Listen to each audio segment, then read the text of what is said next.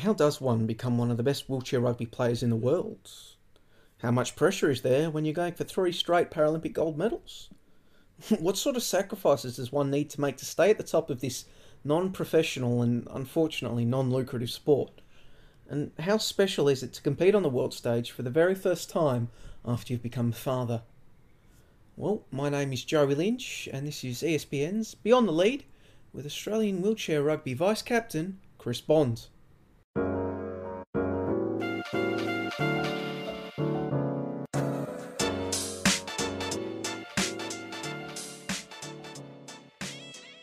The 2020 Tokyo Olympics may have come and gone, but the world's attention will once again turn to Japan on August 24 when the 16th Paralympics commence.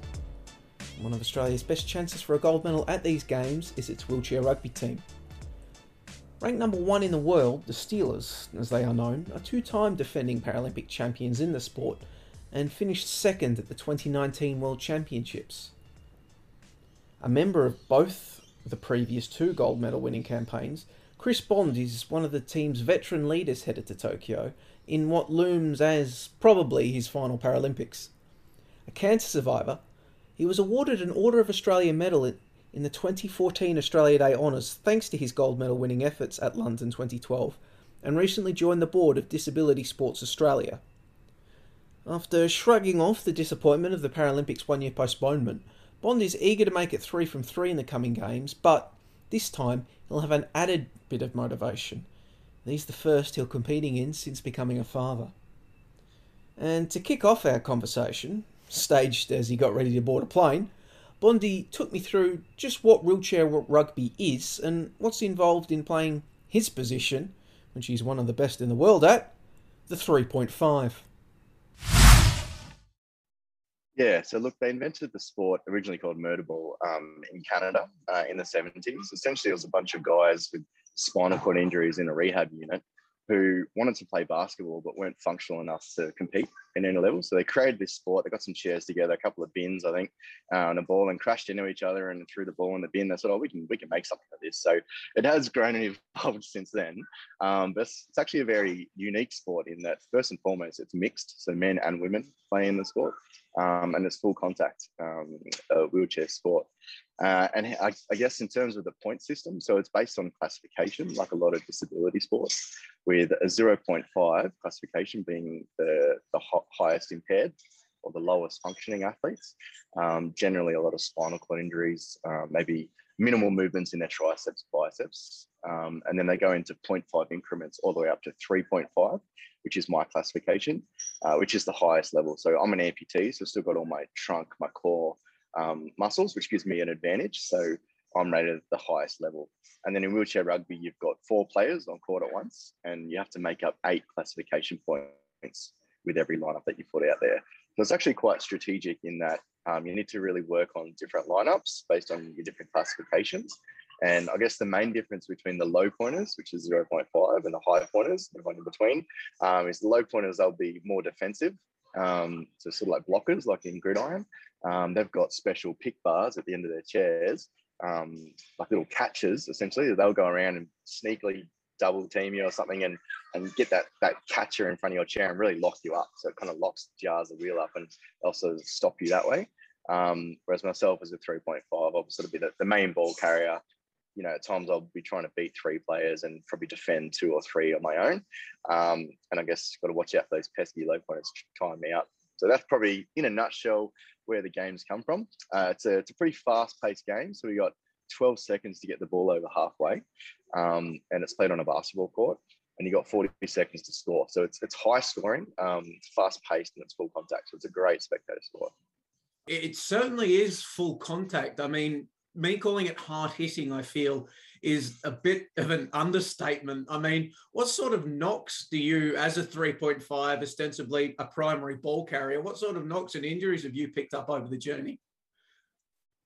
Oh, a fair few. I mean, I've been competing with Australia for 10 years now, and played for my state and my local competitions. So I played a lot of rugby in my time, and like most other full contact sports, you know, injuries do happen from time to time. And, you know, it's full contact, so you can make as big a hit as you want. But like in most sports, they kind of make the highlight reels, but the majority of the game is quite tactical around using your players and getting out of the way of those big hits. But when they line up, there's no better feeling than just putting someone down and putting them in your lap and they hit the floor.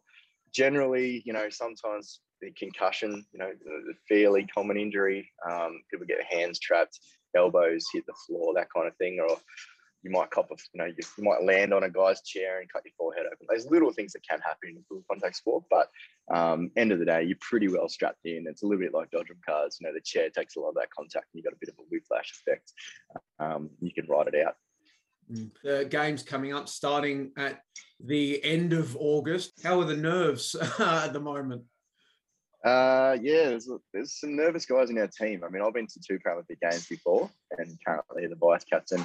But we've got some new guys on our squad who've never been to a games, and we've probably got 1 or 2 guys and a girl actually, probably might be on the cutting room floor. So it's pretty tense. We'll all know as a team later this month at our last sort of final training camp before we go to our staging camp, who the team is that we're sending away, and then we can really sort of build some structure and some form with those guys and girls once they're named.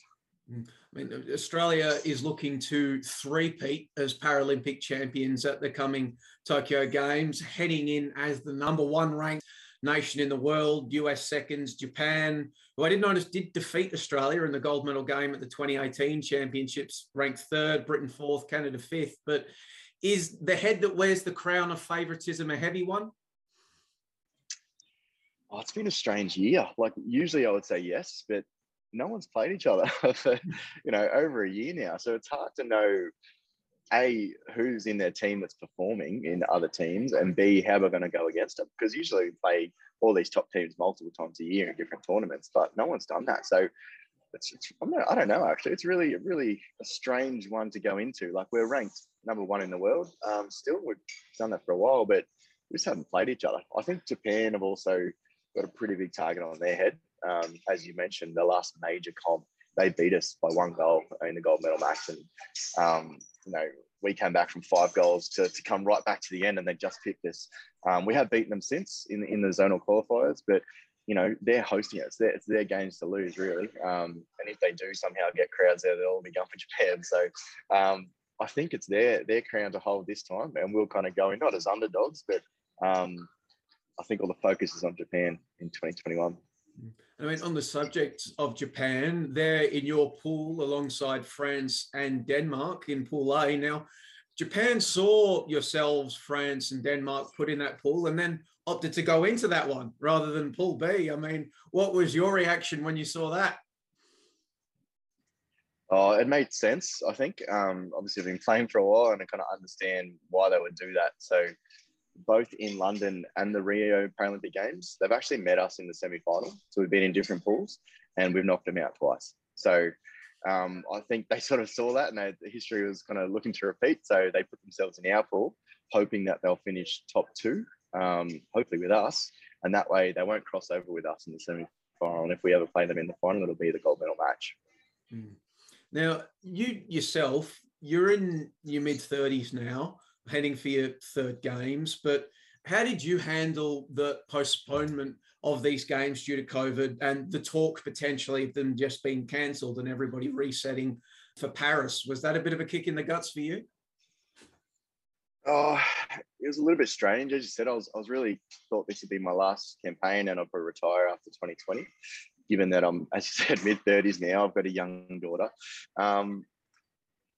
I guess it was just a shift, without traveling anywhere, without playing the sport. It was a shift to what we could do fitness-wise and how we could encourage ourselves mentally as a team from home. So totally different sort of training, I suppose.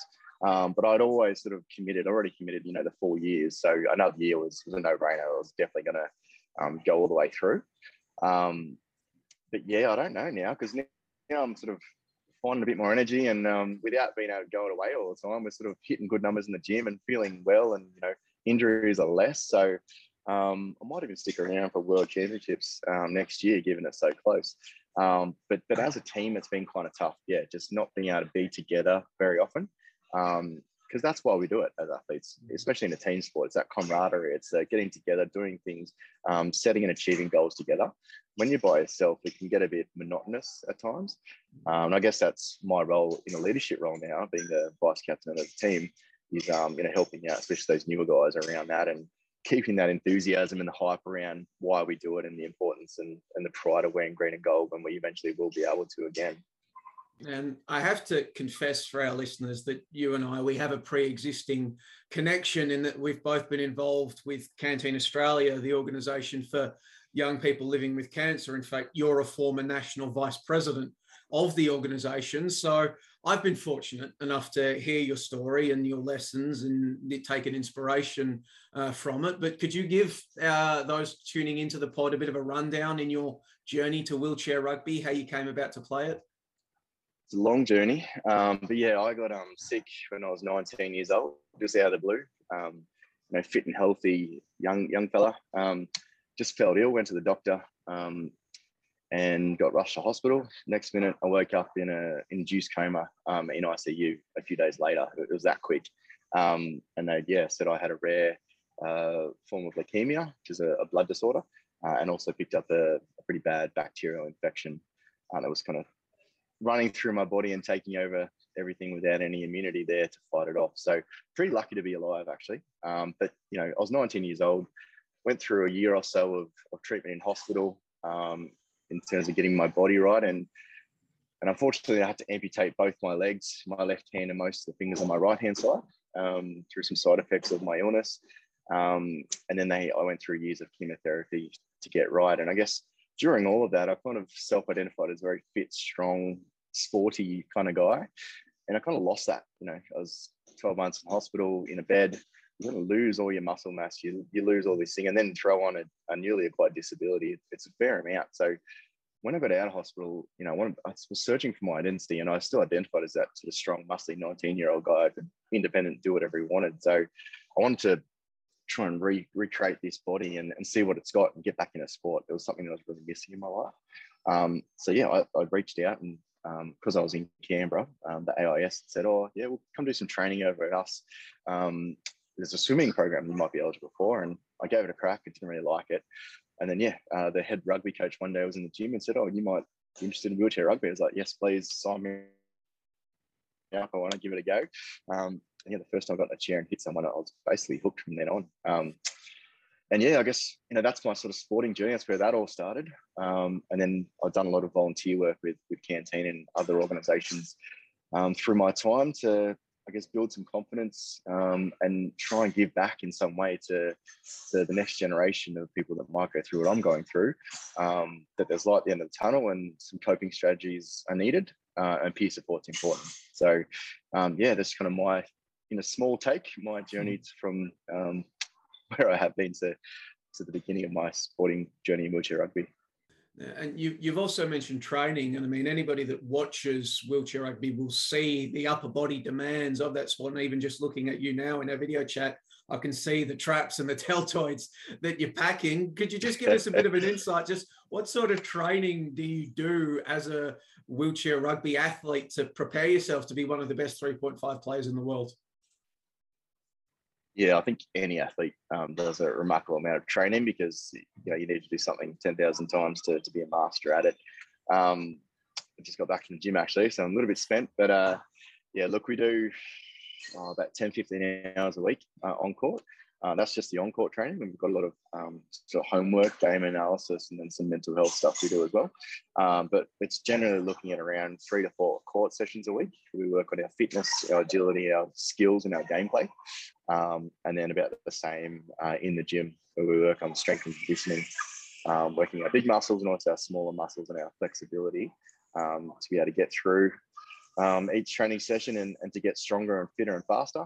And then obviously there's a pretty big importance on recovery before and after sessions with warm-ups and stretching, compression, ice bars, etc. And food's pretty important, and sleep, the main ones, to ensure we can get up and do it again day on day. So it's very taxing, takes out a lot of your life, but it's highly rewarding when you can get success from it, and the team sport do it together. Wheelchair rugby, it's not a professional sport, and you yourself, you work at the Australian Sports Foundation, and you're also a director of Disability Sports Australia. What sort of juggling acts is it for you between your athletic life and your personal and professional life? I've read that the wheelchairs that you use in the sport can cost up to US $10,000. I mean, how difficult is it to maintain your life as an athlete? It's pretty tough, and our chairs probably last maximum about 2 years, given it's full contact, plus bits and pieces, wheels, tires, tubes. It's not cheap, that's for sure, and it's extremely difficult, Joey, to be honest, in terms of being an athlete, a non-professional athlete, despite being gold medalist, that doesn't pay the bills to get paid to play sport as such, which is why, and I'm mid-30s now, I've got a young daughter and a family. So I also work full-time, and it's probably the hardest thing I've ever had to do is try and be a father to a young daughter, work full-time, and before and after training, work, I'll commute down to Brisbane or do my training at the Sunshine Coast. So basically looking at from 6 a.m. to 9 p.m. is full days for me. Probably not sustainable long term, but, given that we're in a Paralympic year, I've been able to manage that. And I think you just find time, you craft time for things that are important to you. And any athlete you'll talk to be great at time management because you need to be able to get the things you need to do in a day. But you do sacrifice a fair amount of social engagements.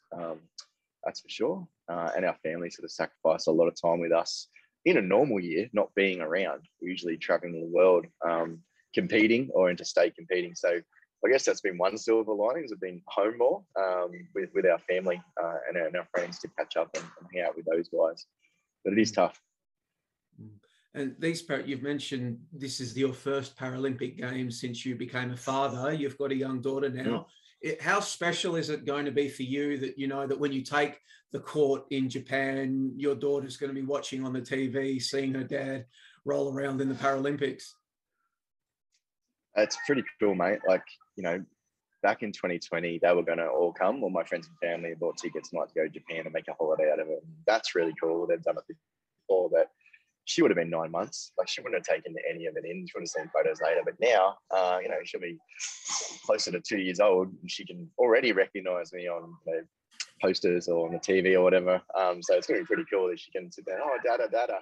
You'll only get her attention for 5 seconds. But that's pretty exciting to have. I do it for my country and my teammates, for one, wearing the green and gold. But I've got something extra to give now to do it for my daughter and show her that hard work pays off and work ethic is important. So I want to leave a legacy, if this is my last games, that I play my absolute heart out, wearing the green and gold, and all the videos to come will show that when she's growing up. I also wanted to ask, mate, you mentioned how you were based in Canberra, and I believe you are a Canberra Raiders fan. You even became mates with Clinton Shivkovsky when you were doing your rehab at the AIS. What are your thoughts on their season thus far in the NRL? This season's been I mean, how you going? We had a win against Manly recently, but they've underperformed. I have to think. I mean, still chance of the 8. I can't write them off, but we had a couple of really good years back to back, so it's not looking back to the old Raiders style. But I'm a loyal supporter. When I was doing it tough in hospital, the club got together and came visit me, and that's left an impact on my life, and I want to try and give back to those. Now I've got somewhat of a profile as well, so they're a great club, and I wish them all the best. I mean, a lot of blowouts this year in the NRL. What are your thoughts on the 6 again rules? Well, it all kind of introduced because of the Raiders in the grand final, right? Wish it was around back then. Probably should have won that game. Not holding any grudges, but I like it. Being an athlete and also a fan of the sport, I like it to be quick and just get up and go. It's going to weed out a lot of bigger boys, unfortunately, but as a spectator, I think it's great. Tire them out and see more creative plays. I do it in my sport. I have to bust my ass. There's not many rests, so it's good to see the fast-paced action. Well, thanks very much for joining us today, Chris Bond. I mean, I'll let you go because you've got to catch a flight, but really appreciate you joining us on Tale of the Tape with ESPN, and good luck in Tokyo. We'll all be cheering you on, and hopefully you can bring a shiny gold's toy back for your daughter. That'd be nice. Thanks, Joe. I appreciate it, mate. Bond and his teammates' quest to go back to back to back will commence on Wednesday, August 25 at the Yoyogi National Stadium when they take on Denmark in the first of their pool matches. Assuming they progress, the semi-finals will then take place on August 28 and the bronze and gold medal games will follow the next day. Australia no doubt hoping that their Steelers can make it a triumvirate of murder ball triumph. But as we await to see what the Steelers do, I'd like to thank you for joining us on another edition of ESPN's Beyond the Lead, this time for a discussion between myself and Chris Bond. As a reminder, you can catch this episode, every other episode of Beyond the Lead, and indeed all of ESPN's collection of podcasts and audio goodness, wherever you happen to get your podcasts from. If you're enjoying the Beyond the Lead, be sure to subscribe while you're there and help spread the word with your friends and the like, and if you're not, maybe let's just keep it between us. Anyways, for now, I'll catch you soon for another deep dive into sports as ESPN takes you beyond the lead.